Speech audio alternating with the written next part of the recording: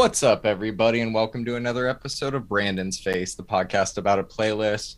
My name is Jonathan Beardsley, and today I'm joined by, of course, the one and only Brandon May. Brandon, how you doing? I'm basically amazing, John. As always, and we are joined by our first guest, friend, family, and resident Coheed and Cambria expert, Logan May. Logan, how you doing? Pretty good. Good, man. All right. So if you guys are tuning in on YouTube, please like, follow, subscribe. If you're following us on any major podcasting platform, leave a review. Any of that stuff helps us. With that out of the way, let's get into it, man. We got a fuckload of music to talk about. First up, we have one from Muramasa featuring Shy Girl and Channel Trust called Hollaback Bitch. Are either of you hollaback bitches? I don't think I've ever described myself that way. No. My notes Update your say, Tinder profile. My notes say, John, you're my hollaback bitch. Are you familiar with Muramasa at all? Either of you? Yes. No. I've heard the name and I've listened to like a handful of tracks, but like nothing that grabbed me, obviously. Yeah, I only know one song that he did with A$AP Rocky like 6 years ago, so I'm not too familiar either. He's kind of weird. I don't think any of his songs sound the same. I thought this one was kind of fun. I liked the horns. Do you guys have any notes on it? My notes are the same. I love the sax, but I won't be returning to this song. I literally only wrote I like the saxophone. Yeah, all right. We all liked the saxophone. Good for you, Muramasa. All right. Next up, we have Matt Lange's Drift. You're the Matt Lange expert, Brandon. I'll let you tell us how you're feeling about this. Well, so I love this song. Like I like most of Matt Lange's music, but is he releasing all of the tracks from the album in a single? This has got to be like the 7th single already. Just drop the album, bro. It's a bold rollout strategy. We'll see how it pays off for him, man. I don't know. It's kind of weird. Do you listen to techno at all, Logan? I listened to some. I kind of dropped off of it, so I'm not really familiar with a lot of newer stuff. I've never heard of Matt Lange before, but the stuff kind of reminds me of like old ATB, like What About Us era of ATB. Yeah, Fantastic. So I liked it. It felt really airy. I was into it. Yeah, he's always high quality, and I don't think he's a big name now because that sound, like ATB's sound, just isn't the big sound anymore. But he's always good shit, man. I like his songs. Hopefully we get a full album soon. That's funny you mentioned ATB because I was just putting a list together of all of the artists I've seen ever. And I was looking at old festival lineups that I've been to and old rave lineups. And I realized that in 2011, I went to a rave and ATB was on the lineup and I did not see ATB. And I'm really sad about that. Oh, what a shame. I know, right? I miss the days of like, I mean, it's still kind of like that, but the beauty of raves is you don't need to see your favorite producer or DJ to hear their best song. Like most of them all play the same shit. So I've heard 4 a.m. live a few times, but I've never heard it by ATB. All right, let's move on to this one from Gorgon City called Foggy Geezer. This is the kind of song that you hear when you walk into that weird side room at a rave. That's immediately what I thought about it. Did you guys like this one? I liked it. It didn't really seem that unique to me or anything that stood out, but I did like the occasional Inception trailer sound they threw in there. It's the occasional blah. Yeah, they're working with the Hans Zimmer sample pack for sure on that. All right. Do you have any notes on this one, Brandon? Yeah, actually. Gorgon City puts out, I kind of like that they do this. On their album cuts, they're a lot more pop. On their singles that they just released, like their one-off stuff, it's a lot more house. And you're right, it's definitely side room at the rave material. Yeah, the one with the way too much smoke machine going. Right. All right. Next up, we have this Sam Bagani, Adam Bayer, and Leighton Giordani rave remix. I think that the last 15 seconds of this song were kind of worth listening to the beginning of it, but that's about all I really enjoyed. Did you feel any differently? Yeah, I actually added this because I really love the original, and I didn't listen to the remix before I threw it on. It seems kind of like Drumcode is going through all of their label recordings and just remixing all of them with Adam Bayer on it, which is, fine or whatever. But sure. that dun dun dun dun dun dun dun kind of that like introduces where that drop comes in. That's I don't know, in my opinion, that's iconic, like quote unquote business techno, and I really like that. I really like that intro to a drop in techno, and I don't know. Have you ever heard of business techno before now, Logan? No, that's a new term for me. It's a new one for me too. I'm gonna kind of continue my pattern here of when it comes to electronic music, the only way I can talk about it is by relating it to things I've heard before.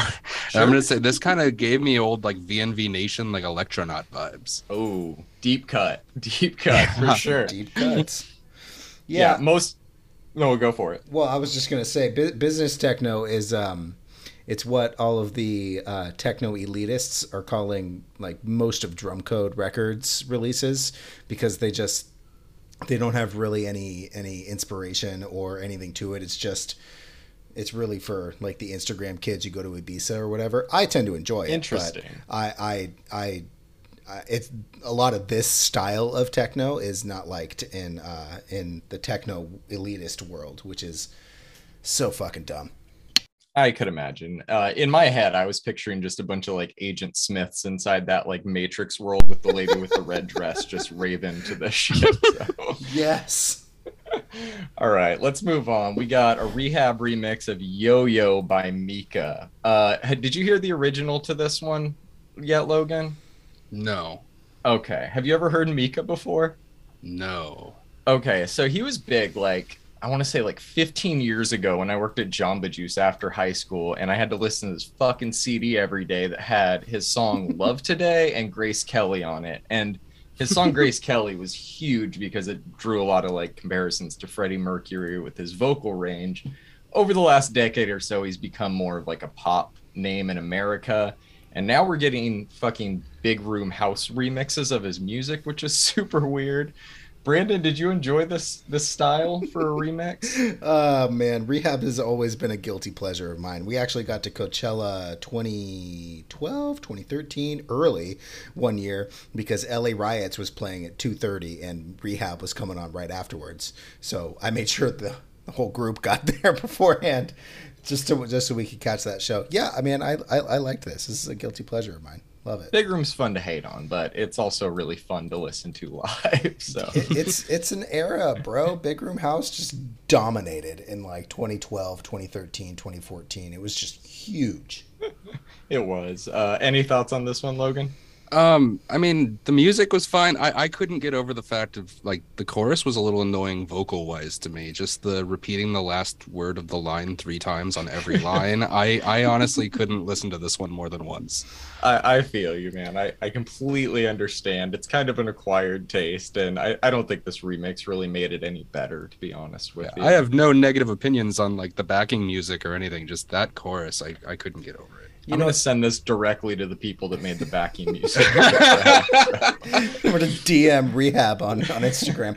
Logan, it actually just occurred to me that as a musician, you probably hear music so much differently than people like me who do not play music, listen, or hear music. You know, I don't think about that to myself, but I've noticed, like, I'll talk to someone and be like, oh, did you hear that killer bass run? Did you hear that, like, that drum hit in the background? And people are just like, why did you pick that out of when someone was singing over it? And it's like, well, that's what I'm listening to.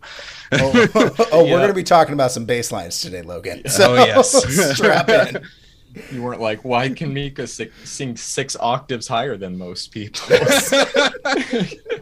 I mean, we're also talking about Mars Volta and Coheed and Cambria this week, so I don't think high-pitched vocals are out of the norm for this playlist. Good point. All right, since we're staying in the realm of Mika, we got this Baby K Bolero featuring Mika. I've never had so much fun singing along to a song that I know absolutely no words to, but I don't imagine everyone loved this. I don't understand it, but I really liked it, man. Good. Is this like Aqua's Barbie Girl, but in Portuguese? You know what? I'm only going to think of it that way now that you said I thought of it immediately that way, and I couldn't get the image out of my head anytime I put it on. I'm just like, this is Barbie Girl. God, man. Like, even that second verse, even the second verse, like, it totally is 100%. Yeah, it has that quality, if nothing else. Do you guys want to talk about the Barbie movie for a little bit? Have you guys been seeing it doesn't even have Barbie Girl in it, bro. It's not even worth it. Bro, those set photos, it looks fantastic. I'm actually looking forward to it. I think it's going to be wild. I think it's going to be as well. I also think we all know what song they're going to use for the trailer. What is it? I don't know. Okay, moving on. We Not got kidding. Shut up, Rich. Wiz the MC and Benny. The song's called Fuck Love. I think this would have been a lot better if it was just Benny. Did you guys enjoy either of these parts? I really like Benny's part. I don't know who's responsible for which parts, but The girl is Benny. gotcha. So overall, I liked it, but I mean, I just really liked the guitar tone a lot and how it kind of like the vocals just hit real hard right at the beginning with this like easy listening guitar tones, but like the vocals were like kind of in your face. I liked the contrast there, and Yeah. like I was really into that. Yeah, it's kind of a weird song. She tends to do very weird features. I just saw her last Saturday night, actually, and she's really fucking good live. I have no idea who Wiz the MC is, but sure he's a lovely person. Okay, Brandon, did you have any thoughts on this other than you liked Benny's part? No. Okay. Moving on then. We have a new one from Marion Hill called Back in Time. I think this is just another bonus track that they've released. The only interesting note I have about this one is that the singer Samantha plays the guitar on it, and I guess it's the first song she's done that on, so That's interesting awesome. for that. Is Mine- this your first time hearing them, Logan? Yeah, I've never heard of most of the Oh, things on man. this playlist. Brandon, put on the unusual vinyl next time you're hanging out. I will. That's great that she was the one that was playing guitar, because my notes say this guitar loop is wonderful. Yeah, very 90s R&B. That's great. Do you have any thoughts on this one, Logan? I enjoyed it. I didn't really have any thoughts on it other than just, hey, thumbs up, put it on, and I didn't hate it. Yeah, sometimes my note is either just thumbs up or thumbs down for a lot of songs. Brandon will throw on some like indie band from a third world country with 160 listeners and be like, check this out, man. And I'm like, all right, You're I'm welcome. gonna go in depth on this one. All right. Okay, next up, we're gonna go into the R&B realm of things very briefly. We got a new single from Brent Faiyaz called Price of Fame. And I'm sorry I made you guys listen to this. Fuckboy music. I know this sounds like 3 different songs at once, but I love it. I love the messy R&B style. He is very problematic lyrically generally, but his new album Wasteland drops July. Cover that. Did any of you surprisingly like this? My notes were, this is a heavy R&B song? Like, it was... Let's do it. The vocal filters are really weird. It's not something I'd like to see or hear repeated, but because the vocal filters on this are weird for Brent, right? Or am I not thinking of the right guy? No, he doesn't need to use them very often. I don't know why he is. Like, good R&B singers get very bored with their voice, even though they're good to the rest of the world. R&B at all, Logan?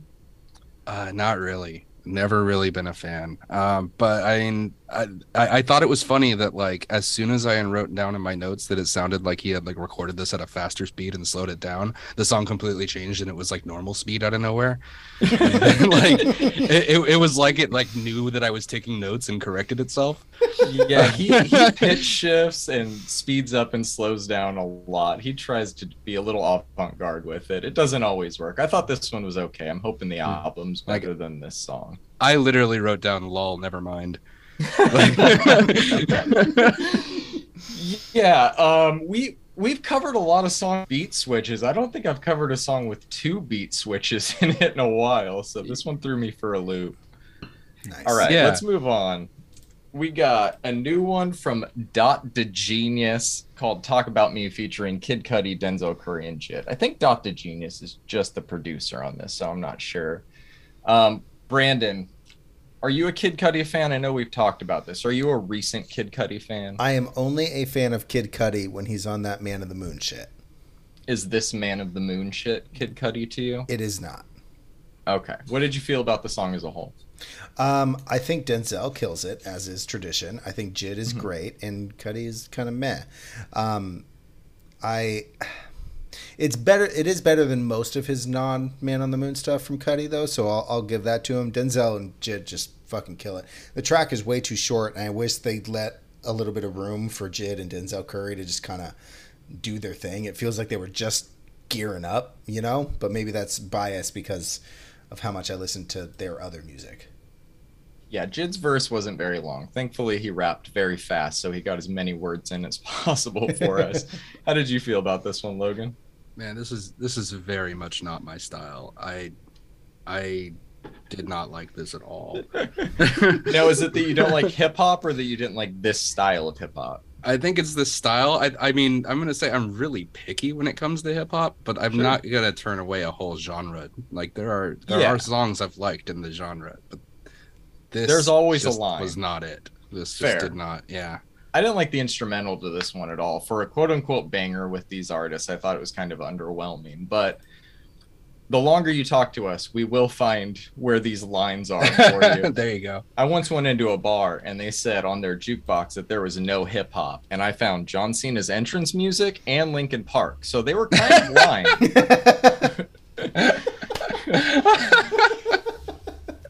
Now, I'm also going to say, of the four artist names listed on this track, I know one of them. Is that Kid Cudi? Yes. So okay. that's, and I haven't heard any Kid Cudi since I was in college, I think. So it's been a long time. I don't imagine you would like Jid if you didn't like his part on this song, but Denzel Curry is a really interesting artist. Brandon has some of his stuff on vinyl, but he doesn't just do hip hop. He did like a cover of Rage Against the Machine. And wow. His scream is fucking insane for a rapper. You could tell he grew up around a lot of white folks. I'll say that. In fact, today, John, I don't know if you had a chance to listen to it or watch it because I texted it immediately to you. But Denzel Curry put out a NPR Tiny Desk today, and he has a backing soul band, and it is a classic Tiny Desk to me. I'm going to go ahead and throw that in the show notes. Please do. All right, you guys ready to move on? Yep. Oh, I am. Okay. All right, next up, we got a new one from the Mars Volta called Black Light Shine. What's your history with the Mars Volta? Have you been listening to them since way back in the day, Logan? Yeah, I'm a huge Mars Volta fan. I like really weird music, and they definitely fit the bill there. And I really love this song. I do as well. It sounds fucking great. He doesn't sound like he's aged at all. I know he's in other bands and is still active, but to be away from this project for like a decade and still sound this good is impressive. Yeah, but I mean, I was a big fan of At the Drive-In too, so I've kind of been with him for a while. And this is very different than a lot of Mars Volta's music. It's a lot more dancey and upbeat. I kind of see it if like you start to kind of rank the albums as seasons. This one's going to be summer. Interesting. I like that. And like it's very different, but the footprint of Mars Volta is definitely there. And like a lot of their older stuff is darker, like kind of like doom and gloom almost, and this is very uplifting. And I really dig it. Yeah, I do as well. I think you nailed it. It's different, but you can still tell it's the same band, which I appreciate. What are your thoughts on this, Brandon? I actually loved a lot of the Latin influences in this. I think Omar is his name, right, guys? Yes. Omar. I think he has a lot of Latin influences in a lot of his other music, but not so much in this project. And I think it really shines through in this one. And I'm very excited to see how they put this into an album and I'm not a giant fan of them, but I do know that context matters with them, and how they fit things into their album and how they structure them is really important. And as a fan of well-structured albums, I'm very excited to hear how this fits in with the rest of what they're going to release. I am as well. Funny you bring up the Latin aspect of their music, because I think the only time I've seen them live, what I can only describe as a salsa pit broke out. I've never seen anything like it. It sounds right. I'm really incredible. Excited. I'm really excited. I actually just picked up tickets for their like first tour in 10 years. So I'm very excited to see that. Can we talk about how they put out an 11-minute music video for a 2-minute and 56-second song? I did not see the music video yet, so tell me, is it just like a bunch of narrative or what? No, so the song plays for the first 3 minutes or so. There's a little bit of an intro, then the song plays. And then they just go into this like drum circle for like 7 minutes and they have people dancing, and it's a really like cool video. But the last 7 minutes of the music video is just a continuation of that like drum circle rhythmic beat going in the back of the song with like chanting and dancing. But it's like the song ends and they're just like, nah, keep rolling, keep going. Let's just Interesting. Let's see where this goes. Love that. And it's real neat. I haven't throw that seen in the show video. notes, Brandon. Yeah, I'm gonna throw that in the show notes. I'm gonna watch it right after we're done. Yeah, same. That sounds very interesting. It's just the fact that the video is so much longer than the song just is so Mars Volta. It's just so weird. Well, did they announce a new album with this song? No, Okay. they didn't. They did that weird cube thing in LA, which I didn't get the chance to go to. But they teased like coordinates on their Twitter and put a giant windowless box in Grand Park in LA. And if you went out there and you waited in line for like 4 hours, you got to go into this box and they did like an LED light show and they played Blacklight Shine for you. Oh, shit. That's a hell of a marketing rollout. God damn. Yeah, that's crazy, right? Like, apparently phones weren't allowed in, so I haven't seen the inside of it. Logan, have you seen it? Did somebody smuggle a phone in there? Somebody did smuggle a phone in there. It was really cool. It's like mirrors and all these like grids. So they're like the light show wasn't pictures or imagery or anything. It was just like reflected LED grids. It was really interesting. That's fucking awesome, man. I love high concept shit like that. I know it costs a lot of money to produce on your own like that, but when artists do it, it really makes a difference. Childish Gambino did like a weekend in Joshua Tree, and it was the same thing. He created like an iridescent tent pretty much, and there was no phones the whole weekend, and just performed just a bunch of weird shit that he'd never performed at that point. I think more artists should go outside the box like that. I love how many artists have done Joshua Tree performances. Senses Fail did the entirety of Let It Enfold You as a concert in the park, as well as Rufus Du Sol has done like an hour and a half set from Joshua Tree inside the park. Zoo's done it. Like I kind of love it. I know Josh Homme from Queens of the Stone Age runs a quirky little band called the Desert Sessions, where I guess he owns like a recording studio up there or something, because he brings Les Claypool out every year, and apparently they just do like a ton of drugs and record some pretty weird music. I mean, I could imagine it's Les Claypool and Josh Homme, so it's good, but it's not like you wouldn't throw that on, you wouldn't show that to other people. You know, like it's kind of like some shit you listen to on your own because it's real weird.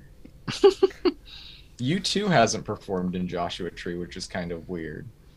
Yeah, let's keep it that way. Bono, I know you listen to the podcast, but like I'm not a fan of you. Don't come to Joshua Tree.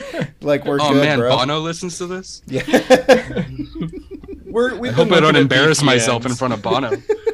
We've been tracking some VPNs. We're trying to figure it out, but we think it's Bono. It's gotta be. It's gotta be.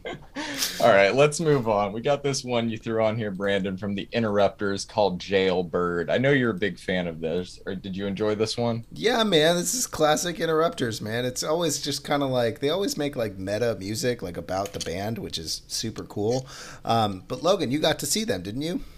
Yeah, they opened on the Hella Mega Tour when we went out there to San Diego to see that. How were they live? Who else? They were fantastic. I mean, it was weird because it was like really echoey. We saw them in Petco Park, so it was like a sports stadium, and the acoustics were real crap. And I also get this feeling that venues like purposely mix openers badly to make the headliners sound better later on. I think they turned the volume down on them too. Like, yeah, it's weird. But their show was fantastic. I just wish they sounded a little better, but it wasn't their fault, and I could tell it wasn't their fault. But they were a lot of fun, and I really liked this song. This was really cool, and I really liked that walking bass line on the chorus. That was real neat. Yeah, their music's fucking awesome, and her voice just has like a palpable angst in it that you can just fucking hear. It's very natural to her, you can tell. That's fucking sick. I'm glad they're good live. I'll definitely catch them if they're in my area. Who else was on that tour? It was Fall Out Boy, Green Day, and Weezer. Oh, it was that one, the big ass tour. Gotcha. The Hella Mega Tour. Guess it was appropriately named. Yeah. All right, let's move on. We got a new one from Willow, Maybe It's My Fault. Did you guys unironically like this song or just full on like this song? I liked it. I really liked this song. Yeah, John. no, this might be her best. Like it's funny, but because I know she's kind of like a pop star cosplaying as a rock star, but this is really good, dude. The guitars were like chugging, the drum fills were sick. I liked it. I mean, it's fun to laugh at her for whip my hair back and forth. But like I listened to that single she released a while ago, the Transparent Soul, and I really liked the new direction, and so I was kind of excited to see she was on the list because I hadn't really listened to anything since then.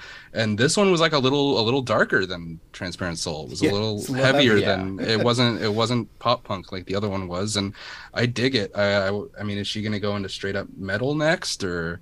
I hope. Yeah, I wouldn't be mad at that at all. If it's just like a descent into heavy music, that every single is going to be a little heavier than the last one. She's doing the opposite of Bring Me the Horizon. Pretty soon she'll arrive at deathcore and we'll be like, yeah, man, great highs, super sick lows.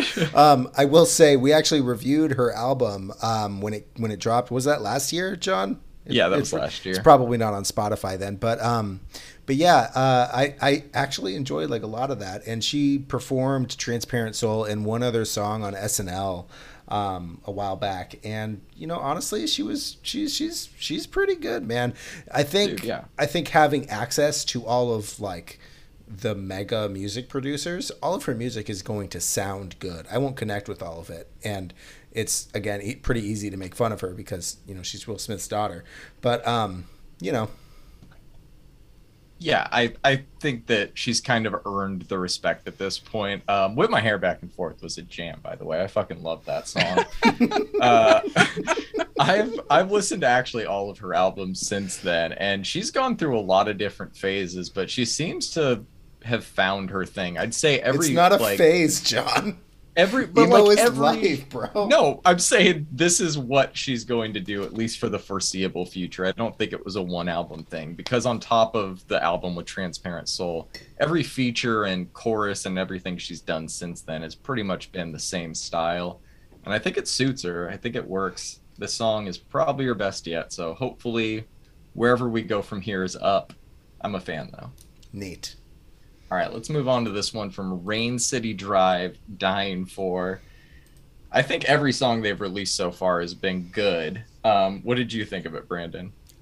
You've made me like a very large fan of Rain City Drive. I've like basically all of their music. I love the double bass on this one, and I love the vocalist's range. Like he really gets up there, man. Like he does. It's like very Hands Like Houses or something like that. Do you like this kind of emo style, Logan? I do. I have actually never heard of Rain City Drive before. They're pretty new. I think they're still rolling out their first batch of singles. A buddy of mine who did the music for this show helped produce one of the songs that they've already released. So that's how they got on our radar. We've just been checking them out since. Yeah, I really liked this song. Good, man. Yeah, I thought this was good. All right, let's move on to this one was Sleeping with Sirens, called Crosses, featuring Spencer Chamberlain of Under Oath. So we've never talked about Sleeping with Sirens on this show, to my knowledge. Brandon, are you a fan of theirs? I've heard the name 1,000 times, and just like most things that you throw on here, I just never really dug into them, which I think is kind of weird because you and I like grew up in the same era, but like listened to like a lot of the same bands, but like sometimes there was just completely different worlds that we were in.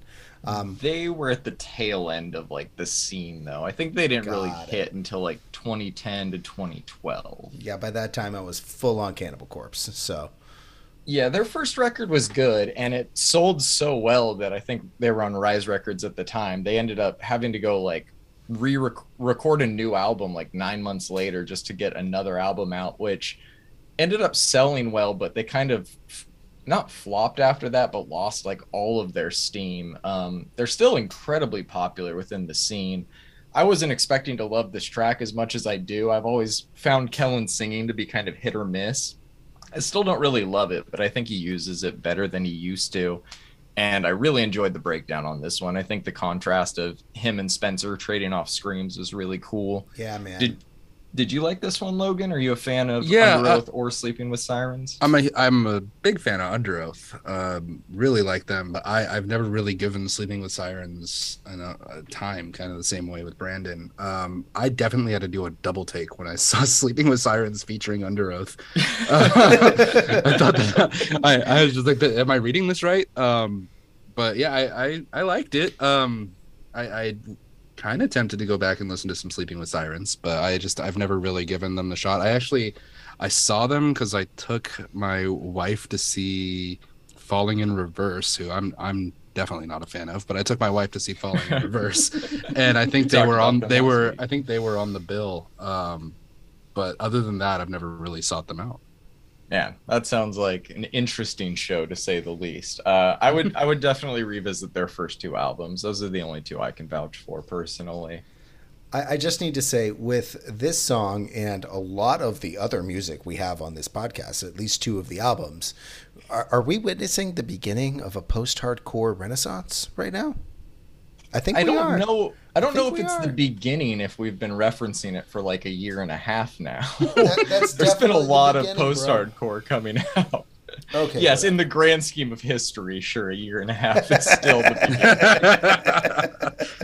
beginning. Great. Well, maybe we're in the middle, and I'm still definitely here for it. Yeah, I'm all for it. Oh, I am as well. We're in agreement for that. All right, let's move on. We got a new one from Megadeth called "We'll Be Back." And oh man, yes, that they sounds are so back. good to hear. Oh man, I grew up listening to a lot of Megadeth, and I was not expecting to hear this at all. What are your guys' backgrounds with them? Did you grow up listening to them? So I didn't grow up listening to Megadeth, but after Guitar Hero 2, I got real into Megadeth. As one does. Yeah. I was not expecting them to be on a list on a show about new releases. Have they been like steadily releasing music, or is this kind of unique? First single in like years. Yeah. Yeah, and wow. they're going to release a new album, I believe, too. Hell yeah. Oh, wow. I really liked this song. Good. I thought it was fucking good, and I was kind of like worried that it was going to just be a bunch of old dudes rocking out. That was kind of my first thought when At the Gates released their new album. Was that last year? Yeah, that was last year. And honestly, Mustaine sounds a little old here, but he sounds great. He sounds great. That was my note too, is that he's the only one you can tell is aged a little bit, but I think that's mostly because they mixed the vocals or recorded them like one line at a time, and that's the only thing about this song that bugs me, is you can hear the breaks when he's singing. Drives me crazy. I have to mention the Onion article, which is titled "Musicians Still Making Art as if Megadeth's Rust in Peace Doesn't Exist." Oh god! If somebody listening has not read that article, I'm throwing it in the show notes because it's fucking amazing. Love the Onion. That's incredible. We'll definitely be checking out their full album. What's up, Logan? I went back and listened to like the first like 20 seconds of this song several times just because I really, really like that intro riff a lot. Oh, it's so I kept finding myself rewinding, like, nope, gotta listen to that intro again. I liked the whole song, but and just the fact that there's just like a bunch of mini guitar solos just like littered everywhere, like I just liked it a lot. I love these throwbacks, and it's going to be interesting to hear how well they can do this over a full album at this stage in their career, but I'm intrigued. Definitely. All right, let's move on to this one you threw on here from Lorna Shore called Into the Earth. Is this the second Lorna Shore song we've covered in 2 weeks, Brandon? I'm gonna take it away. Yeah, please. I threw on, I think it was called Sun Eater last week, but that single had released, I think, at least a month ago, and I had just found out about it. This is a new single that just released. There's been a lot of buzz about this album or this band in the deathcore community, and you had said last week you didn't really like the death metal, power metal combination. Yes. But I really like the synths, man. I'm curious how they put all of this into an album, though. I know they've released other albums, but I haven't had the time nor care to listen to their back catalog yet. It's in my listen to next, which is growing at a so you'll never get to it. Just growing at a rate that is unfortunate. I think the vocalist has an insane range, but I think he just uses his range to use it. I'm still not sure how I feel about this band. They're getting a lot of buzz, and I really wanted to hear what Logan thought about it, because you had just told me that you never got into this style of music, but this is not that style. It's just that vocal style that you never got into. Yeah, musically, this was a cool song, and we've had conversations about this exact genre before, and like musically, I love it. I can't get into these like low guttural like pig squeal screaming. It's not pleasant to me, and I really love heavy music, but I always tend towards the like higher pitched screaming. What if I told you it wasn't supposed to be pleasant? Does that change your mind? Well, it doesn't make it more. It doesn't make it more enjoyable. I guess I can just say mission accomplished then. God, I agree with you, Logan. I think from a technical perspective, this song is incredible. Vocally, though, when he goes into the low gutturals, it's just like, come on. Yeah, I mean, hearing squealing is not nice to hear, is a funny thing to say, but yeah, it's just, it's not pleasant on the ears. But Brandon was also trying to get me to watch video footage of the inside of someone's throat while they do growling. It was like this guy the other week. Oh, yeah, this it was guy. This guy. Oh, no, thank you. So if you want to see how it's done from the inside. I mean, people have been asking me to listen to Lorna Shore for years. I've heard the name. I've had a couple friends bring this guy up, and this was like, I finally listened to him, and I'm like, oh, yep, exactly what I expected. But I did really like the symphonic intro to the song. I thought that was really neat, and musically it was a cool song. I just not into the scream. Couldn't agree more. Well, speaking of low gutturals.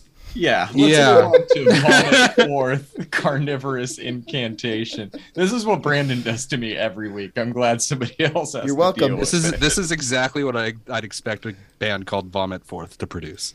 Yes, it's super sludgy death metal, which is never my favorite. Brandon loves it. What did you think, Brandon? I think that once this track finds its groove, like 45 seconds in, it's fucking awesome. You think the audience that just randomly hits play on this is going to make it 45 seconds?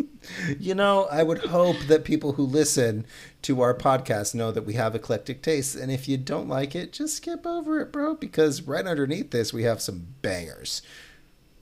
Yeah, I agree. And I do think if somebody actually did hit play on a song by a band called Vomit Forth, then nothing would really throw them off. They know what they got into. I've been a death metal fan since I first found metal, and I don't know, man, shit like this just is my jam. It's not everybody's, and I can respect that, but I really do appreciate how you, John, and you, Logan, can appreciate the instrumentals on this. Logan, what did you think of Vomit Forth? I mean, it was fine.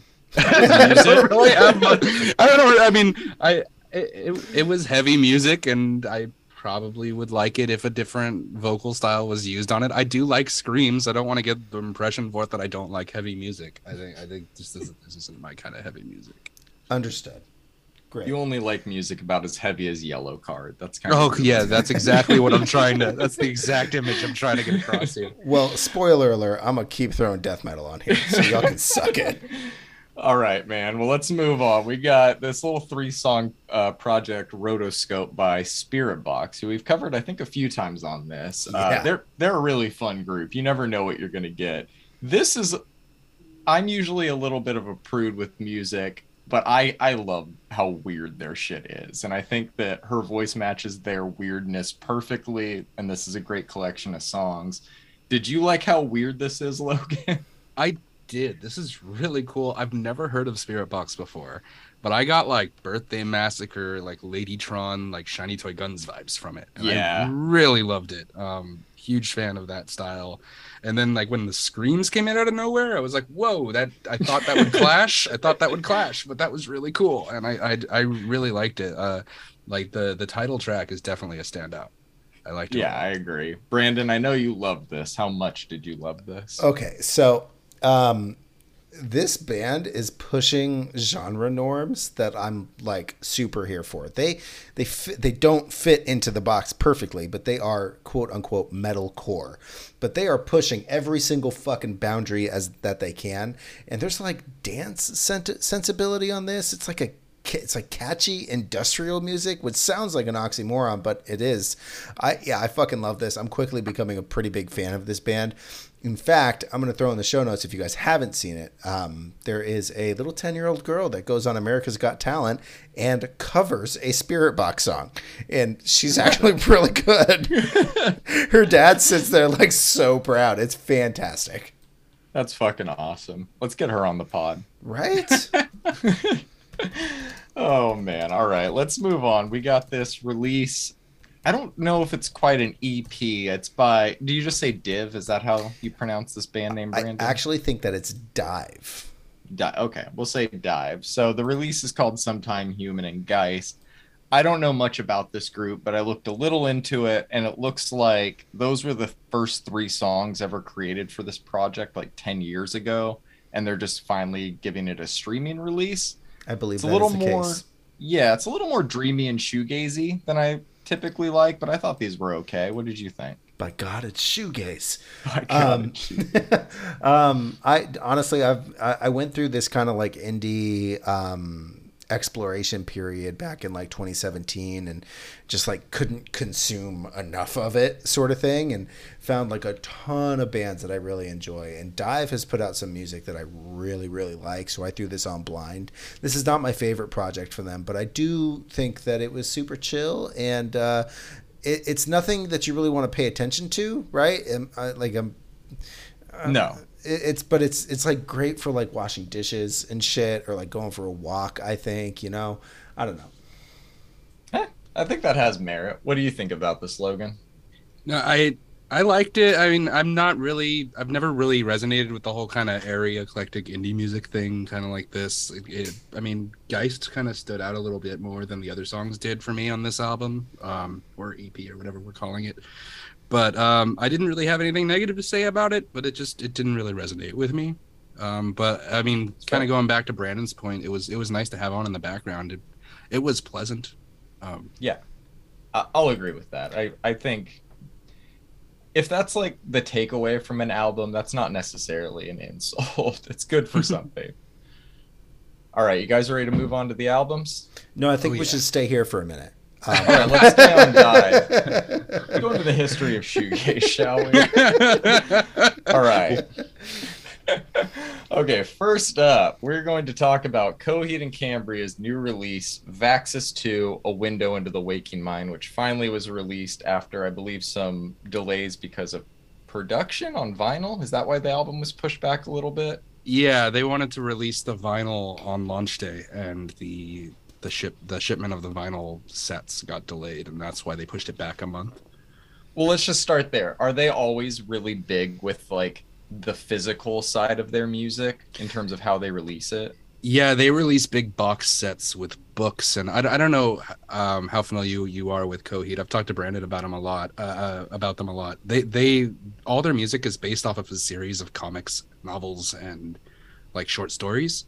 Yeah. That all take place in this sci-fi universe he's created called the Emery Wars. And so they do big box sets that come with like a book that has like the story of the album, and it has like, they'll commission these paintings and art. Like I've gone to an art gallery just to see a show where they commissioned a painting for every song on an album. Oh shit. Like they do massive physical releases for all of their stuff. Now, I knew about the story. I don't know much about the story that it's based on specifically. Are these albums telling the story in a chronological order? So kind of. So it started out, so the first album, Second Stage Turbine Blade, that started the Emery Wars proper, and it goes up through Good Apollo, I'm Burning Star 4, Volume 2, No World for Tomorrow, which was that's the end of kind of that Emery Wars proper story. Then they came out with like the Afterman double album, and that's actually a prequel. Okay. And I think even before that, they came out with Year of the Black Rainbow, which was a novel. It wasn't even a comic. It was a novel he wrote that is also a prequel. And then now with the Vaxis albums, it's the first next chapter in the Emery Wars since that second Good Apollo album. Okay, gotcha. So that's where we're at going into this album. And it's funny that like there is this deep lore behind their music, because I found that out maybe 5 or 6 years ago, but I've enjoyed their music just as much without ever knowing that. And I think that kind of speaks to how talented they are as a band. You can take away whatever you want from their music, which is really cool. So let's get into the music itself. I've been on the web reading a little bit about this album and seeing reactions to it. And one of the common things I'm seeing is this is their best album since Good Apollo. So I want to start there. Do you think that they peaked a long time ago and this is kind of their second wind, or have you enjoyed everything up until this point kind of equally? So I kind of mostly agree with that statement you just said, but in my opinion, Afterman was excellent, and I think this is their best since Afterman. And I personally love Year of the Black Rainbow and don't really understand a lot of the hate it gets. So I think they kind of kept high up through Year of the Black Rainbow and Afterman, and then I think Color Before the Sun kind of dipped in quality a little, but I still love that album, but it doesn't really hold up to the other albums. And then this album really hit me harder than Vaxis 1 did. I loved this album. So I mostly agree, but I'd add a few more after Good Apollo into like the best since statement. Fair enough. Fair enough. All right. So this album I found to be insanely approachable. Like, it's very melodic. It's the songs were very easy to memorize right off the bat. Songs like Comatose or The Liars Club, they're just like anthemic. By the end of the first listen, I could sing the chorus word for word. I love that quality. And I think for a band that approaches their music from such a deep place in terms of concept and theme, it's always surprising how it seems when they're writing the song, they're like, what sounds cool? And we'll write the lyrics around that. Have they ever talked about their process in terms of like what they do first? Do they write the music and then track the lyrics? So I think they do write the music first. And I don't think it all comes straight out of Claudio. There's been songs like, I think he even said Number City off of Afterman was written based on just a line that Travis was messing with in the studio in their off time. So I think they just kind of come together, come up with the music first, and I think the lyrics follow. But then he's also, I think it could be a mix of both, because he's also said like there's been like a chorus line he's got stuck in his head and he writes the song to fit it. So it might just be kind of off and on for him. Yeah, I think, and I feel like the rest of the band, at least from a casual fan perspective, kind of gets discredited because he's such a overpowering figure, especially when you see them live and you don't really know who they are. You just see a big ball of hair and a double neck guitar and you walk away thinking about pretty much only that, not much of the other guys in the band. So that's really cool that they kind of all contribute, and I think they all probably take a lot of equal ownership over how much they contributed to these albums, and it's not just the Claudio show that they're here to serve the vision of. And I think this album really showcased Zach and Josh a lot. This was the rhythm section's album. Okay, so I don't know anybody but Claudio by name. So Timo, what instrument does Zach play and what one does Josh play? So Zach is the bassist and Josh is the drummer. Gotcha. Okay. And what really stood out about this album, like in terms of their performance? I mean, the little bass runs in Blood and stuff like there's just so many. It seems like at the middle of a verse, just the bass will be like, "Hold on, I'm just gonna rock out for a sec here," and then it'll go back to like it's just out of left field. There'll just be some crazy like like, okay, all right, sure, you do you, Zach. And it just feels like a lot of these songs where they're not as guitar heavy as some of the previous Coheed albums. There's like this album was in like 3 distinct parts in my mind. There's the first set of songs that's very classic Coheed, and then they just go into this like 80s synth pop section for a while, yet it's still very Coheed. But during that section, it just seems like the drumming and the bass lines just went off, and the guitars kind of took sort of a back seat for like the middle sections of the album. Yeah, I'm gonna have to listen kind of with that in mind next time. I didn't really pick it up. That's interesting though. There is I think a driving force behind this album in terms of the rhythm section that really keeps the momentum going forward and just keeping me engaged and listening to it. Brandon, let's go to you for a second. What is your favorite Coheed and Cambria album leading up to this? Good Apollo 4. What is that? Burning Star. I forget the full name of the album. Okay, so there's Good Apollo and Burning Star 4 Volume 1 from Fear Through the Eyes of Madness. That's and then there's Good Apollo and Burning Star 4 Volume 2 No World for Tomorrow. Oh my god. See, this is why we had you on the show, Logan. Just I know we said it off mic. Logan, how many times have you seen Coheed and Cambria? About 15 times. Amazing. Good Apollo, I'm Burning Star 4, Volume 1 is the album I am most familiar with.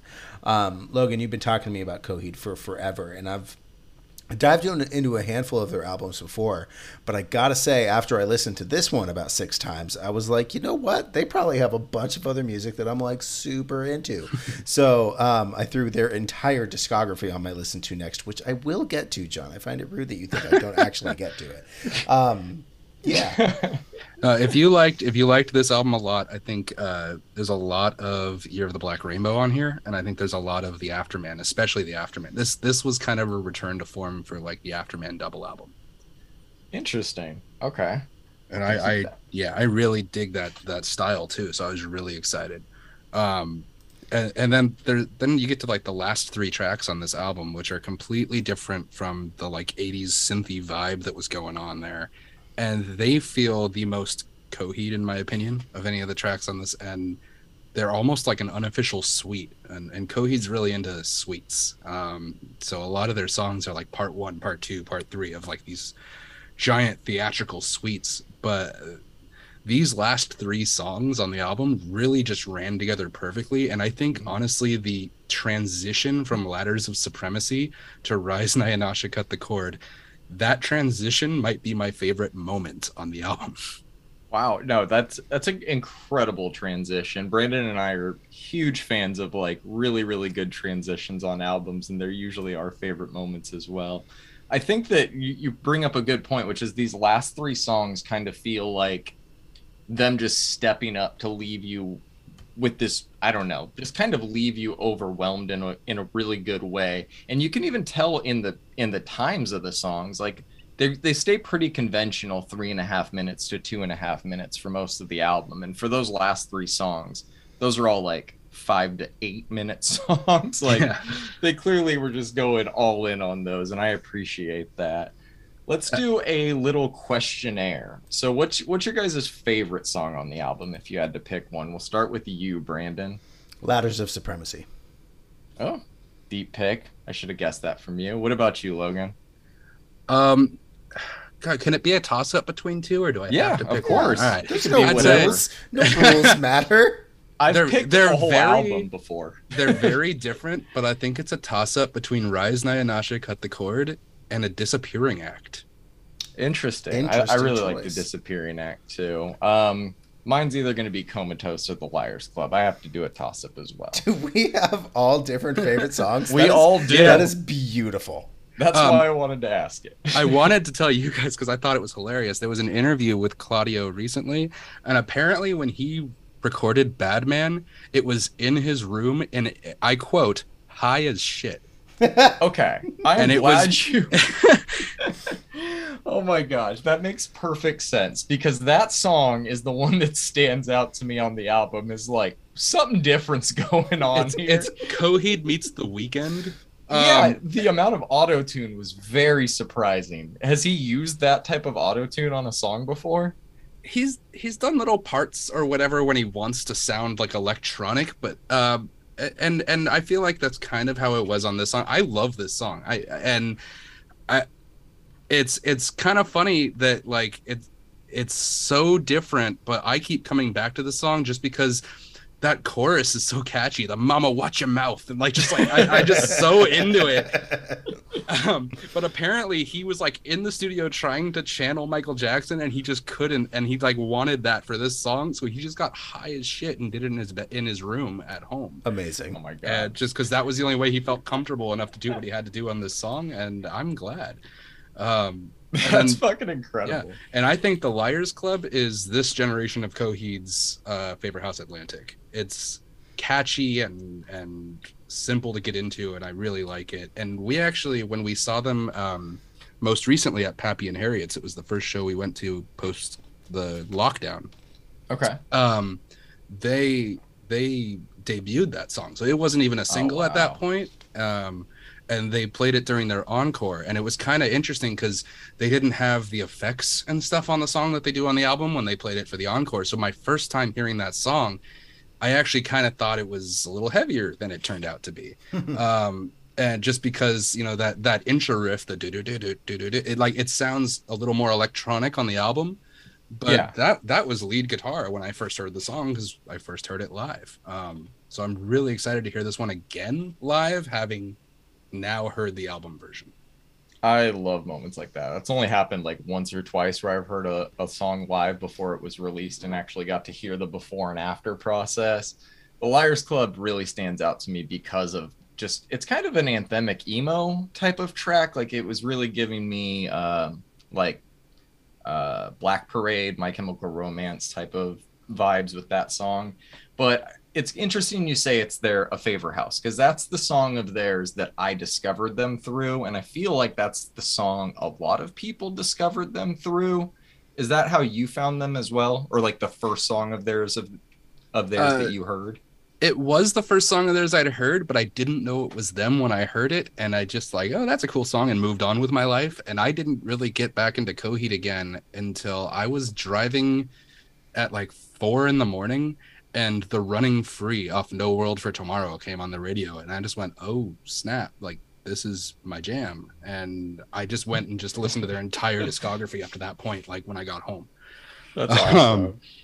But I wasn't aware that I had heard it before. I had heard Favorite House Atlantic before, and it's their most popular song, I think, because it's their most accessible. Would you say it's more popular than Welcome Home at this point?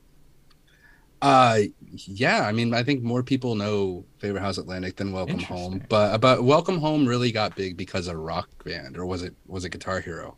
One of them had it on there? Interesting. I didn't know it was kind of big because of that. I always thought that was kind of like their magnum opus of a song back then. And when I saw them at Coachella, I think in 2009, they did it with like the USC band. So that was really cool. Yeah. that video is on YouTube. Throw that in the show notes, Brandon. You know I will. Before I move on, what was the first song of theirs you heard, Brandon? Favorite House Atlantic. Okay, so we all kind of started at the same point. I always associated them more with the like emo scene than I did with the prog rock scene. Would you consider their fan base, Logan, to be like a mixture of both, or is it mostly prog rock or mostly emo or just kind of everything? I don't think I really ever associated them with emo, and I don't. Their fan base is very much a prog rock fan base. Interesting. But like, there's also some like radio rock fan people there, I guess. I don't know if I've really seen any of an emo fan base there. You know what's funny though is when you go on Spotify, they have like suggested playlists for when you click on albums or artists, and early 2000s emo is a suggested playlist, because I think Favor House is considered an emo hit, even though like that's I can why see I that. bring it up. It's a little confusing. How I found them was through emo friends of mine at the time, Scene Kids, and I think it was mostly because of his vocal register more than the music. Yeah. They weren't really listening to the music. They're just like, this guy sings high. He could be an Alisana or whatever the fucking dumb shit. I also think the music video for that song was incredible and did a huge role in like how, I don't know. I remember that being one of the first things I saw as well, and that played a pretty big factor because it showed me their sense of humor, which I'm sure you guys have all seen that video. It's pretty great. Yeah, it's a great video. And then I always like how after that video, all the rest of their videos are like super fantasy, like referencing the lore and like it went from like this funny like bar guys in a video bar, yeah. to like, oh, if you look at the video for like the Suffering, it's like about like a centaur who's falling in love with a mermaid. It's like they just completely went the other direction after that one video. Oh man, talk about a left turn. That's fucking out there. It's fucking great. Logan, do you have any specific thoughts about this album? It's a huge departure, but it really works for me. And I would go back to saying, yes, this is, in my opinion, their best album since Afterman.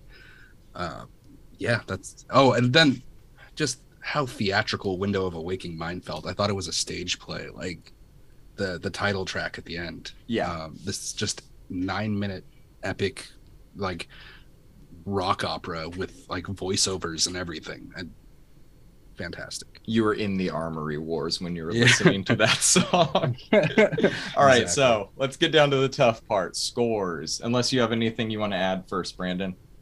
I do want to add something. Ladders of Supremacy.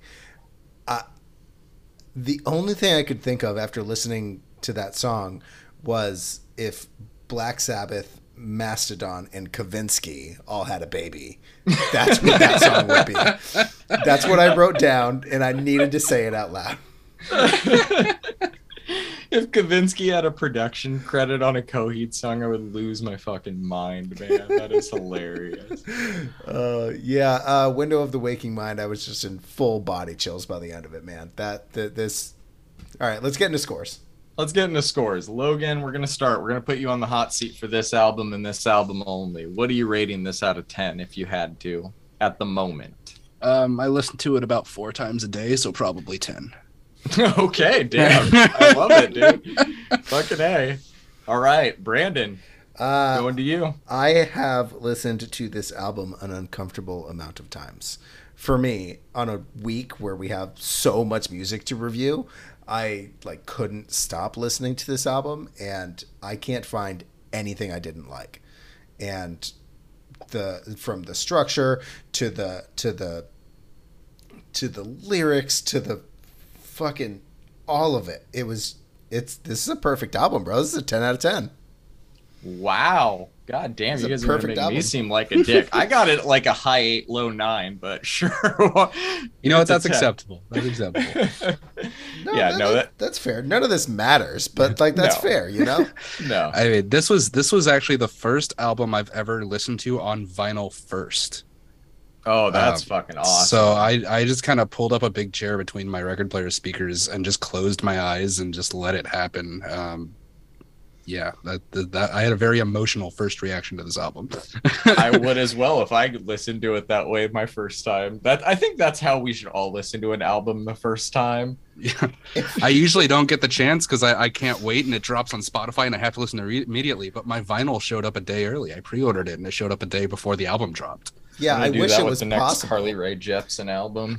No, dude, I wish it was possible. I pre-ordered Vince Staples' album from last year, and I still haven't received it. Oh my god! So Gallant, who also is having that issue with his EP from last year, tweeted earlier. He's like, "I might just get on a boat and bring these to you guys myself."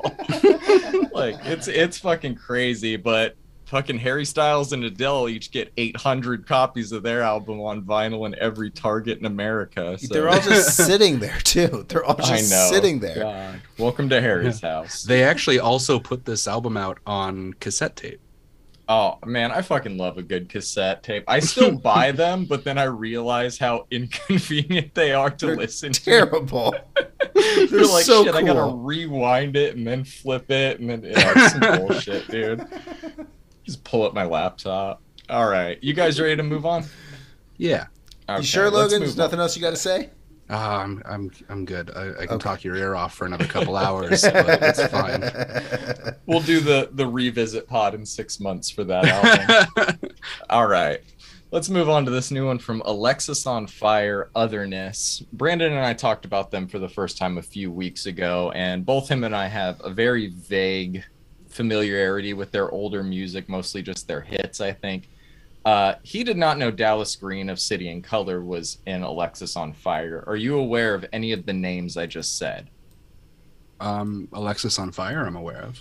Okay. So Dallas Green, the guitarist of this band slash clean vocalist, is in a group called City and Color that is like a massive, I don't want to say country, but it's kind of like an acoustic emo indie type thing that got bigger than Alexisonfire. And I think since it got bigger, everything they've released has been a little more melodic. So that's kind of why, if you've ever heard any of their old stuff and it was a lot more aggressive and this has a lot more slowed down music, I would guess that is the reason for it. I will go first on this album. I think I like everything about their sound when it comes together right on tracks like Sweet Dreams or Survivor's Guilt. I'm able to turn off like my critical brain and enjoy it. But as a whole, I think this is a fucking super uneven album. There's tracks on it that I like, but Sans Soleil and Mistaken Information could just as easily be City and Color songs. And I like their foray into like Maylene and the Sons of Disaster-esque Southern metal riffs on Committed to the Con and Reverse the Curse, but it's not really them. I listen to them to get a very specific mix of melodic post-hardcore, and this album's a little too inconsistent to be reliable for that one. So I gave it a 5 out of 10. Sweet Dreams was my standout. Brandon, I'll kick it to you. What are your thoughts on this? Hey, you get the fuck off my lawn is a fucking hilarious way to open an album for people that are all 30 plus now. I just needed to throw that one out there. Logan actually had me listen to Crisis last weekend before this album dropped, as I never, like you just said, I never really got into them, and I really enjoyed Crisis. They were clearly different. They actually toured with Silverstein a bunch back in the day, who everybody in the world toured with Silverstein a bunch back in the day. I'm a huge fan of Silverstein. Maybe they should tour together again. I actually enjoyed listening to this album. They've softened a bit, but it honestly doesn't take like much away from their sound, in my opinion. The vocalist has a pretty good range and he uses it. There's a lot of interesting instrumental range here too. I think my only complaint about this album is the structure. Some like towards the middle, it was like hard to stay engaged. I actually turned it off a couple of times once. What's the song called? Blue something or other, I think. It's Blue Spade. Yep. Yeah, I felt the same. I got stuck on that song too. Yeah, Mistaken Information, actually. That's the one where I kept getting just like stuck. Overall, though, this is a pretty mature output for a post-hardcore band, and I'm going to be diving into their discography to get a little bit more context to this. I really liked the first half of the album more than I liked the second half of the album, but the guitar solo on World Stops is pretty fucking neat. This is 13 years since a release.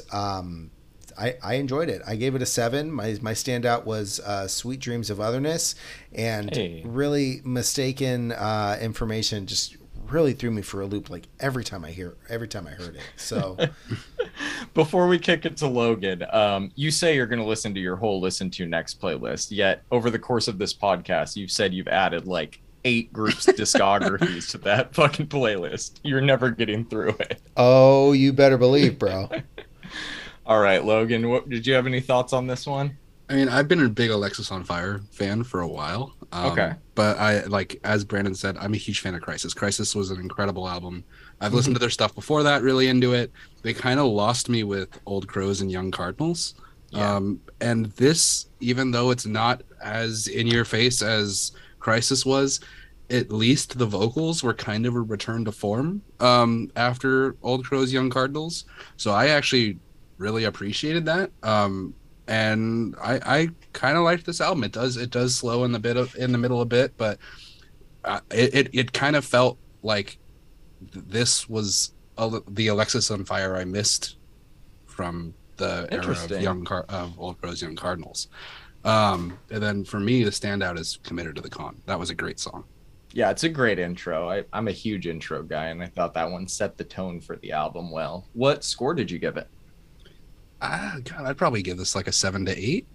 Yeah, that's fair. I think Yeah. it could be anywhere in there. It's a decent album. I just had some problems with the structure overall, but not a bad release. Let's move on to this new one from Emery called Rub Some Dirt on It. So Emery was one of my first concerts, and I'm always going to have a huge place in my heart for them. You can actually see a video from that show on YouTube. It's a video of them performing Walls at the Boardwalk in Orangevale, and they throw this like colored chalk powder everywhere during the breakdown. The venue was not fucking happy about that. Yeah, let's throw that video in the show notes, please, Brandon. What is it? And What would I it's search? Emery Walls, the Boardwalk, Orangevale. I'll give you the link after the show. Do it. Anyways, I say all of that just to say this band meant a lot to me at a certain point in my life. I stopped listening to them around 2009, but The Week's End and The Question are both classics to me. Their next 3 albums after that didn't do much, and I kind of fell off because of that. It probably had more to do with my taste changing than their sound, because after not listening to them for like 15 years, they still sound pretty much the same. Toby and Devin's voices haven't aged, and Josh still has a pretty unique scream.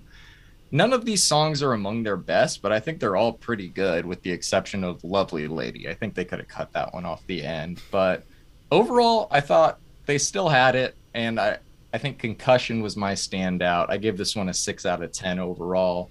Logan, how familiar are you with Emery? So this album actually made me sad that I've never listened to Emery before. Oh, man. They're like modern dad rock for anyone who grew up in the scene. I had heard the name, but I have never listened to them before. And this was weird and heavy, and I really liked it. Like, this was... I threw this on a few times. I really liked this. There were some cool vocal harmonies, and a lot of the bridge sections were really cool. And I have no frame of reference because this is the first I've ever listened to of Emery, but there was a lot to like here. Yeah, they're very unique, and they're kind of like, I guess their style fits in the scene more. But like when you see Emery live, these guys are not scene kids. Like they were all like 30 and wearing like just dad jeans and shit, but they make really good music and they always fucking kill it live. Brandon, what's your history with Emery? There is none. You've never heard Emery before this? I've listened to Emery before. I even went back and I was like, I know I've heard Emery. You've heard Walls, right? And I've heard Walls, and I've heard a handful of other songs from them because obviously I was in that scene of music, but I never like got into them. And so like Logan, it made me sad that I never got into them. And this album is really good, bro. This is another mature selection for a post-hardcore band. I think I liked this one a bit more than the Alexisonfire album. They're obviously hard to compare because they're at this point 2 different styles, even though they're kind of the same genre. I love the closing track, bro. I love Lovely Lady. You're man. crazy. I love it, bro. Look, I thought it was delightful. Jazzy post-hardcore. Jazzy post-hardcore is beautiful. It's amazing. Dude, there's lots of energy throughout, and you can tell that they had a lot of fun recording this. And I think the way they opened the song Wizard with that voicemail was pretty cool. I think that voicemails are kind of overdone, but I think they did this one right. There's an almost perfect amount of heavy and soft on this album for my taste in this genre. Don't Waste Your Breath has like a ton of emotions. The vocals are crisp and also raw. They hit some heavy topics like loss of faith, and like some church abuse is like just kind of sprinkled in there. I think they're at their best on this album when they get kind of emotional like that. The best part, like I said earlier, is that even when they're touching on difficult to manage topics or relationships, you can tell they all really enjoyed playing this album. I feel from the music that they have like a great band dynamic, although I could be wrong. They do. No, they do. I thought the same thing about Every Time I Die on Radical, but turns out I was super wrong on that one. Overall, I had a really fun time listening to this album. All the times that I did, and I'll probably be revisiting it throughout the year. Rock is going to be a very difficult genre to pick from for the end of the year podcast. I gave it an 8. My standout is Be Cool. I like it, man. I like it. And I'm not surprised that both of you are very high on it if it's your first time hearing Emery. I think it's very good, and it's probably the best they've sounded since the old days, but man, like the Week's End, and I would say the Question front to back is a great album, but the Week's End is really the one that had their first like hit on it with Walls. It's funny that like we all kind of grew up in the same music scenes, but all had like different bands were so big in different areas, and Emery was huge in my area for some reason. Some kid had lyrics from Walls tattooed on him. It said, "These knuckles break before they bleed," which is like one of the lines in that song. And I was like, I think I saw that tattoo before I even knew who they were as a band. I was like, dude, this guy really likes that fucking band. I better check them out.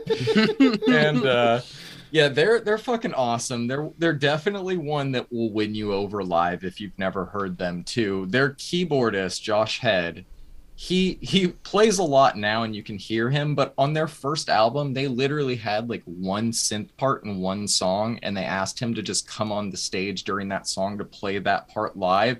And he just literally headbangs the entire show and will not leave.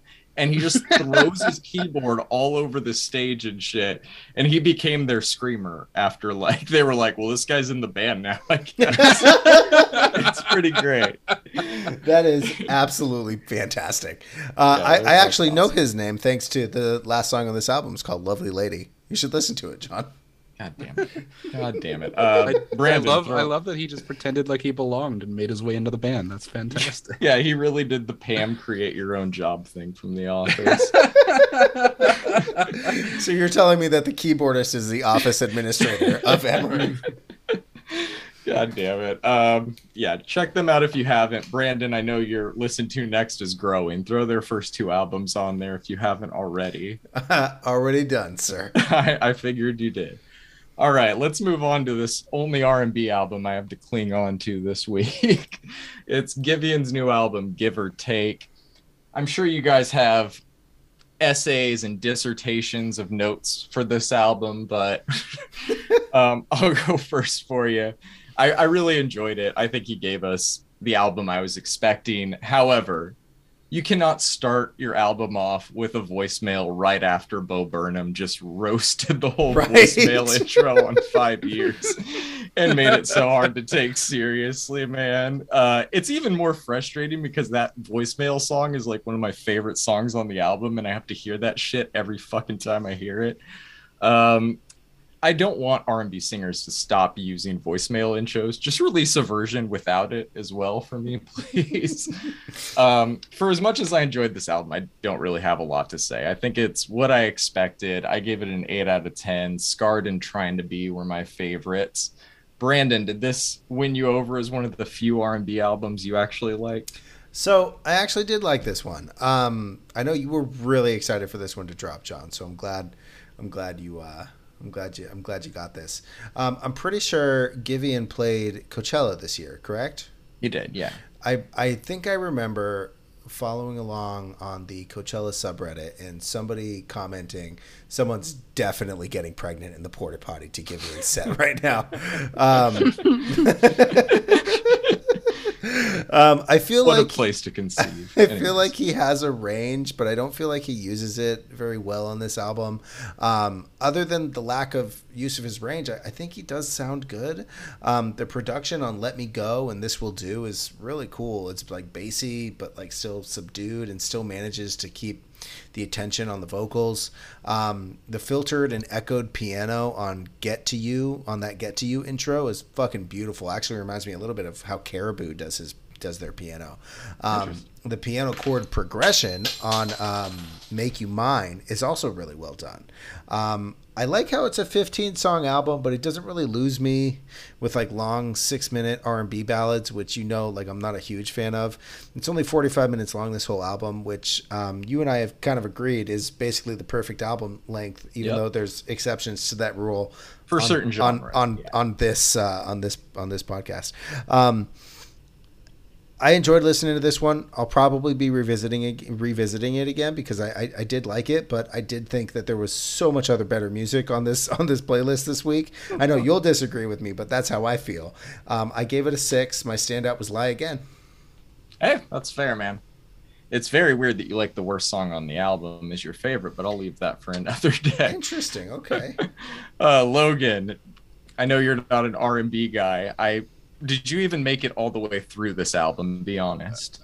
I almost didn't, but out of respect for you and your podcast, I did. Well, I appreciate that. Yeah, I'm just not into this. I don't really have anything negative to say about it either. I'm just not really into this kind of music. I think that's fine. And I'm again, I don't like to write off a whole genre.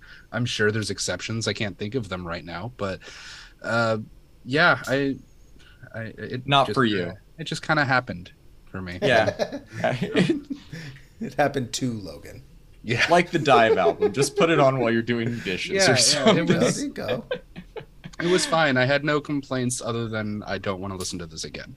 Yeah, he's a newer artist, and I don't think this was as interesting as it could have been. For context, I think he was completely unknown and homeless like 2 years ago, and now he got like noticed by Drake and did like a chorus for him, and that just like he was fucking main stage at Coachella this year. And it's weird to think that the dude went from like homeless to drinking champagne on stage at Coachella in like 2 years, but props to him. I think he still has some stuff to work out, and he actually got roasted this weekend because he was playing Glastonbury and they were streaming his set, and he was very much struggling to hit notes, and he started blaming it on his earpiece, which is probably what happened, but still, he's not infallible. He still has some stuff to prove, and I don't think his vocals are gonna win everybody over on first listen for sure. So I appreciate you giving it the time of day. That's honestly probably a fair statement, because as someone who's like been on stage, if your monitors go out or if you can't hear yourself, it's real hard to sound good after that. Oh yeah, it fucking is, man. It happened countless times during the Coachella recordings Brandon and I were watching, especially weekend one. That was a shit show. All right, let's move on to this new Lupe Fiasco album called Drill Music in Zion. This is your first new Lupe Fiasco album that you're experiencing, right, Brandon? Yes, sir. And how did that work out for you? All right. So I think that the Lions Dean intro is fucking awesome. Can we get some snaps all around? So the lyrical content on this whole album is fucking incredible. The fact that this only took him 3 days to make is insane.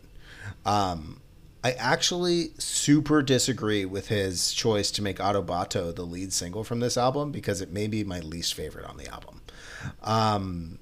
What? Yeah. Seattle's not your least favorite on this album? Oh boy. All right. The production on Seattle is fucking beautiful, but I think lyrically it's his weakest. Okay. The way he creates this kind of ethereal vibe throughout is just fucking awesome. I thought, since this is such a lyrical album, that I would share some of my favorite lines, but honestly I can't pick many favorites, as they just run like through the whole track effortlessly. Like reading poems. Yeah, man. I'm a big fan of this. I will be revisiting this very often throughout the year. This Friday was fucking insane for music drops. I think my favorite line in this album is "Rappers die too much." That's it. That's the verse. That is a true statement and a very good line, man. Like, damn, Neuralink is now pirating all your fantasies, mistaking the sanitation for sanity. Like, come on, man. I gave it a 9. My standout was Naomi. Wow, a 9. Shit. He got a 9 out of you in 3 days. That's impressive. Honestly, I'm super impressed with this album. So we didn't talk about a lot of hip hop this week, Logan. Do you tend to gravitate any more towards this like lyrically dense style of hip hop? He has a lot of substance to what he's saying. I do. I liked this a lot better than the first hip hop track we talked about. I would, unlike Brandon, I do have a very clear like favorite line on the album. And what's that? It's definitely "You was Vampire Hunter D, now you Alucard." I just started cracking up. I'm a huge anime nerd, and when he started throwing in some nerdy lines in there, like I think the first song mentioned Assassin's Creed like 4 times. Yep. So this album was a little surprising to me. there were some tracks I straight up didn't like on this album, and there were some tracks I really liked on this album, and I think it had to do with the speed or like the style of his rapping on them. Mhm. Every time it was the more dense songs were the ones I gravitated towards. Like Naomi was great, and I wrote down one more that I thought was the Precious Things. I liked Precious Things a lot. And when the album kind of started, I was like, I don't know if this is for me, but those tracks kind of won me over a little bit. I would like to say I would straight up love an instrumental version of this album. Interesting. It was basically like he was rapping over like lo-fi tracks to study and relax to. Like I would love to just have a straight up instrumental version of this album to throw on and just relax to, because it was very pleasant musically. And even though there were a few tracks where I wasn't really into the rapping, because I'm very picky when it comes to rap, Sure. He surprised me on a few. Yeah, I think he was much bigger in the 2010s, and his style, like I said, just doesn't translate to this decade as well. But it's fucking awesome to hear him still doing this. And you touched on the instrumental style. I thought that, like you said, it was great. It's funny that you say it's lo-fi beats to chill, relax to. What's your lo-fi channel? Are you the girl or the raccoon? What do you put on? I put on either the girl, or I get really nerdy with it. And there's actually a Star Wars version where it's Ahsoka at the desk or whatever, and it's all Star Wars remixes that are lo-fi, and I get super into it. That's awesome. I've been doing Persona ones of those. Are you into that scene at all, Brandon? The lo-fi YouTube scene? No, but Logan has been sharing some very interesting videos that are pretty neat to watch about, what is it, the Monterey Bay Aquarium? They'll like live stream their squids or their fish with lo-fi music, and I throw that on while I'm working. I love it. That sounds incredible. That's like, we took those fish screensavers from the 90s and we're like, how can we make this better? We elevated them. and this was the first time I've listened to Lupe Fiasco. So interesting. This was brand new to me. I almost guarantee this is the first time you've heard his voice, but I was actually really excited to hear what you had to say about this, Logan, because I know that this was outside of your wheelhouse a little bit, but I knew you were going to like these instrumentals. That's why I texted you. I was like, I'm super stoked to hear what you think about Lupe Fiasco. Yeah, no, instrumentally, this is an excellent album. I think just the vocals were hit or miss for me just because of my preferences. That's perfect, man. I like that review. I'm going to first say that I disagree, Brandon. Autobotto is a great song. It made a perfect single. The production on Precious Things, incredible. Not my favorite song on the album, but definitely my favorite instrumental. Seattle is the only weak part for me, Brandon. Like I said, I can agree with you that the production of that one is good, especially for the time that it was done in. But I think that's the only song vocally where he just didn't do much for me. My big standout on this one was Miss Mural. That's my favorite type of Lupe. And I don't know what's different about that than his other types of music, but it just is to me. And that's the one I tend to gravitate towards the most. But this is definitely a front to back album. It's very short, it flows together very well, and it's very tranquil. It's not really what I was expecting, but I'm not mad at it. Miss Mural was my standout. I gave this one a 7 out of 10. I would say this is going to be similar to the Emery thing, though, for you. If you ever like this is insanely good if this is the first Lupe you've ever heard. But if you go back to his glory days, you'll find some insane treasures because he has a really good career. Yeah, I think this is the second album of which his own oil painting is the album art. Of course. Yeah. He's a weird type of fucking dude that would do that type of shit. Love it. This is high art, homie. This is right up my alley. All right. Brandon, are you ready to talk about Porcupine Tree? Holy shit, bro. All right, let's skip it and let's talk about Soccer Mommy. Fucking All guy. right. No. We got a new release from Porcupine Tree, finally. Closure Continuation. We've been covering this release since the first single dropped, which was the first time I'd ever heard this band. I've been excited for this, but Brandon, you've been much more excited. I'm going to let you dive in first and tell us what you thought. You know, it's funny. I told Logan that we were going to be reviewing this album, and he was like, "Man, I haven't listened to them since college." And I was like, "No one has." It's been 13 years, bro. This playlist is full of bands dropping music for the first time in 10 years. Like, yeah, this is like the fourth instance on this episode of they haven't done anything in 10 years. And some people say rock is dead. Yeah. All right, so how does one even like go about reviewing something like this? I don't know, man. There's so many textures, there's layers, there's like interesting techniques at play here that all kind of make it difficult to review. But I did a track by track, so strap in, boys. I do want to mention that I really appreciate that they released the singles as the first 3 tracks on the album in order. The Chemical Brothers did that same thing for Further and for Born in the Echoes, and that is pretty fucking neat.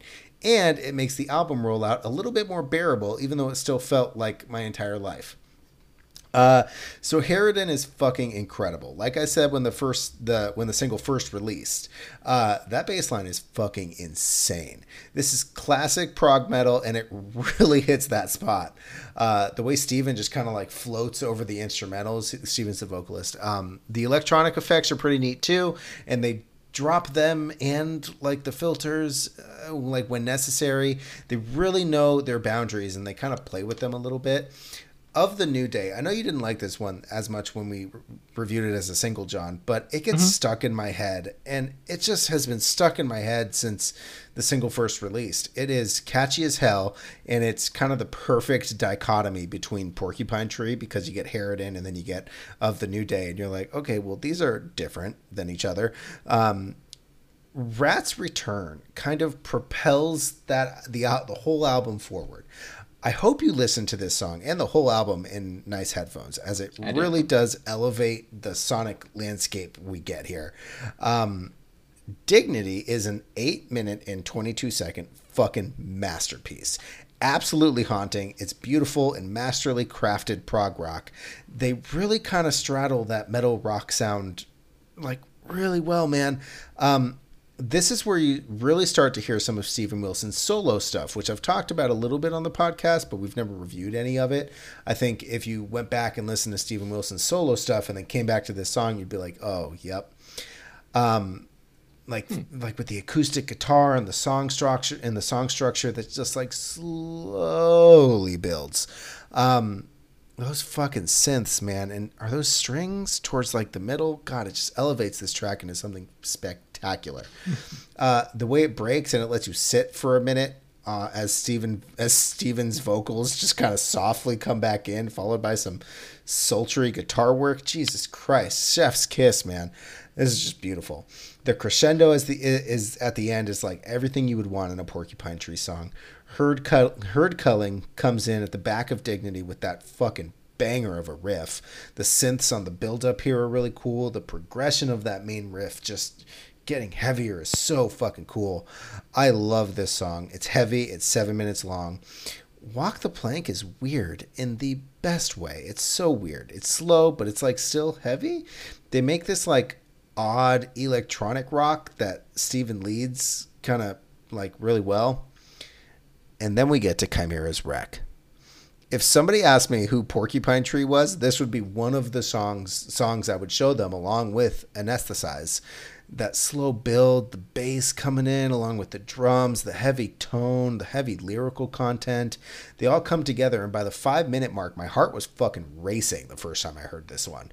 They grabbed my attention, and my emotions when that guitar break comes in and just brings it all together. It's just fucking insane, dude. There is just, I was just blown away. The solo is just straight out of like the 80s. Steven really shows off his range too. The vocals are much more of an instrument on this song more than anything else and on any other song on the album, if you ask me. And then they start fucking with time signatures like 8 minutes in. Mother of God, man. All right. The ending of this song reminds me of Opeth in a big way. And then we kind of get like a break with Population 3. Just like super instrumental, almost like continuing some sort of musical story.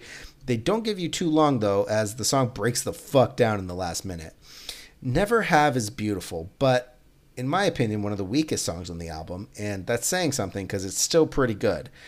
And then, of course, they close with Love in the Past Tense. And honestly, that is my only gripe with the album. Why you wouldn't close on Chimera's Wreck is just beyond me, man. It should be the ending to the album because they just kind of like lead off at the end and like, yeah, okay, it makes me want to start the album over again, but it was the wrong choice. And that is the only reason why I gave this a 9 instead of a 10. I loved this album. God damn, we got the full track by track breakdown from you, Brandon. Well, I don't know what Logan and I are going to say about it because you said all of the words, but Logan, sorry, guys. What were your thoughts on this? Did you enjoy this, revisiting it since college? That opening to Harridan, I lost my shit. That bass line is just absolutely insane. And I think it's worth mentioning that this is the first time you've heard Harridan in the full yeah, context. I never listened to the singles. Okay. No, I haven't listened to Porcupine Tree since Fear of a Blank Planet. And then so to throw this on, the Harridan just kind of like knocked it out of the park right away. And I really like this album. I'd say the standouts for me are probably Rats Returning and Chimera's Wreck. And instrumentally, this album is absolutely nuts. And I couldn't sit still in my chair. I agree. I think we're all in agreement that Chimera's Wreck is one of the best songs of the year so far. That's just a fucking masterpiece, dude. And I agree with you, Brandon. It's like, it's not that the album is bad in any way after that, but there's something about it that makes you just like feel like that's the peak and you want to enjoy the ride back up to it. I've never considered myself a giant fan of this style of prog rock, but I feel like every year there's at least one release in the genre that gets my attention, and this is definitely that album for the year. I can't really listen to this from a critical perspective because it's a little too overwhelming to do that with an album like this in a week, and it's hard to do that with an album like this in general, honestly. They're generally, or they're just at the highest level of songwriting and musicianship you could possibly be at. You can't make a song like Chimera's Wreck without that being the case. This album did have a few surprises. Brandon, it's not that I didn't like Of the New Day. I just thought it was a little too indie for what I was looking for, I guess. Walk the Plank, I don't know. That one was a little too weird for me as well. I think I didn't mind Never Have As Much As You. That's the one you said I think was a miss. Walk the Plank was the only one I skipped, but I thought instrumentally everything they're doing is amazing. This is just where some of these fell on my personal preference. Did this album make me love this style of prog rock any more than I already do? No. Does it sound too much like Tool to me like 90% of the time? Yes. But it didn't really take away from my ability to enjoy the album. I gave it an 8 out of 10. Chimera's Wreck was my easy standout. So Logan, I am sorry. You rate this one? I said 8. Oh, sorry. I think I'd probably agree around an 8. Nice. Yeah. Did you buy this on vinyl already, Brandon? It's being delivered on Saturday. Yeah, I know. You got to build those scores, man. I might have to run out and find a copy of this just so that I can every once in a while just throw that intro to Harridan on vinyl. Don't give it the sitting in the chair treatment. Yeah. Oh man, yeah, this is a great album, man. I'm sure it's going to be in our conversation for rock albums of the year. In fact, I know it will be. I'm glad it lived up to the hype because it was a hell of a long rollout. Yeah, man. All right, let's cap this week off with this new release from Soccer Mommy called Sometimes Forever. I can't remember what singles we've covered about this, so I don't want to like go into anything that we've already talked about. I'll just be very brief and say, like, much like the Giveon album, this is pretty much exactly what I was expecting from her. And there's a few surprises on it, like the semi-industrial Holy Affliction and the mid-tempo grunge ballad Darkness Forever. But for the most part, it's just high-quality alternative indie pop rock. Everything she's released so far has been really good. This is no different. I gave it a 7 out of 10. Feel It All the Time was my standout. Did you say this was going to be your first new album of hers that you were listening to, Brandon? Yes. And how did you receive it? It's everything I wanted it to be. Good. This is like, I got like from what's it called? Dark and Moody, I think is the song name. I got like major like How to Destroy Angels vibes. You guys know that band? It's called Darkness Forever. Yes, How to Destroy Angels. I've seen the name. I don't know their music though. Oh, it's Trent Reznor and his wife. Really, so you can imagine how like industrial and weird and dark it gets. This is great, bro. I love all the guitar filters. It really adds to the atmosphere. The dark undertones of Unholy Affliction and the filters that kind of interchange between instruments at different parts is really fucking neat. I also gave it a 7. I think my favorite is going to be Unholy Affliction. Okay, I had a feeling that was going to be your favorite given the way it sounded. Logan, have you ever heard of Soccer Mommy before now? I think I saw her perform on SNL. Correct me if I'm wrong. I might be confusing her with someone else. I don't know if she ever did. Might have with her last album. There's big chunks of SNL that I've missed, but yeah. I mean, if it sounded like this, I'd say you got a 75% yeah, there you go. Yeah, I enjoyed my time with it. It was pretty good. I don't really listen to this kind of music a lot, but it was nice to have on while I was working, which is how I listened to it. It was like relaxing, and I enjoyed it. I'd probably say my standout is "Don't Ask Me." I liked that song, but I didn't listen to any singles. Never heard her before, except for possibly having heard her in passing. Are you a Buffy the Vampire fan? Yeah, I've watched a lot of it, but I've never been one of those people. I'm not one of the people who's watched it like every episode of every season, but I watched it while it was on TV, so I just kind of whatever episode was on that day I watched, and I know I've missed enough to not really be able to recall like all the plots. I'm not bringing it up for any plot reason, because every time we listen to her or an artist like this, Brandon and I always say that this is the type of music that they would listen to at the club that they're always hanging out on that show. Oh yeah, 100%. It's always this 90s alternative pop rock. It's fucking hilarious. There's actually a playlist somebody has on Spotify called The Bronze, and they put like every song that sounds like this on there. It's pretty great. All right. Anything you guys have to say before we do what we're looking forward to next week? Yes, I would. I wanna let Logan plug his band. Actually, Logan, you've probably heard me mention, everybody else that's listening, that Logan's a musician. Logan is the bassist in the band that we covered. Was it last week or the week before? Called Baptized in Sin. I think 2 weeks ago. Yeah, Logan, plug your band. What are you guys doing? So we're actually, I think our next show is next Thursday at the Doll Hut in Anaheim, and then I think after that in the end of July we're playing a house party in Torrance. Yeah, awesome. And then we're actually going to be out in San Bernardino at this biker bar called Screamin' Sally's in August. Nice. Be sure to check those out.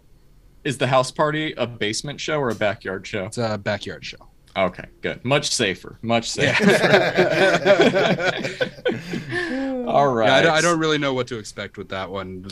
They signed us up for it. I'm just like, okay, we'll see what happens. I'm sure it'll be a lot of fun, man. Yeah, it's gonna be a blast. House punk parties are probably gonna be the best.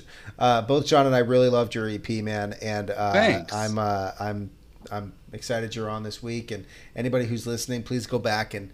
If you're not going to listen to our podcast about that playlist, go back and listen to Baptized in Sin. It was a good one, man. Thanks. I really appreciate it. I really appreciate all the nice things you guys said. That was nice to hear. Of course, man. It's nice to get good music to review. So next week, it looks like we're going to have a kind of a slow week because I think 4th of July weekend is coming up, but we're going to be breaking some new albums from Burna Boy, Municipal Waste, and I have a few surprises to add to the playlist next week as well. But it looks like we should have a pretty easy week.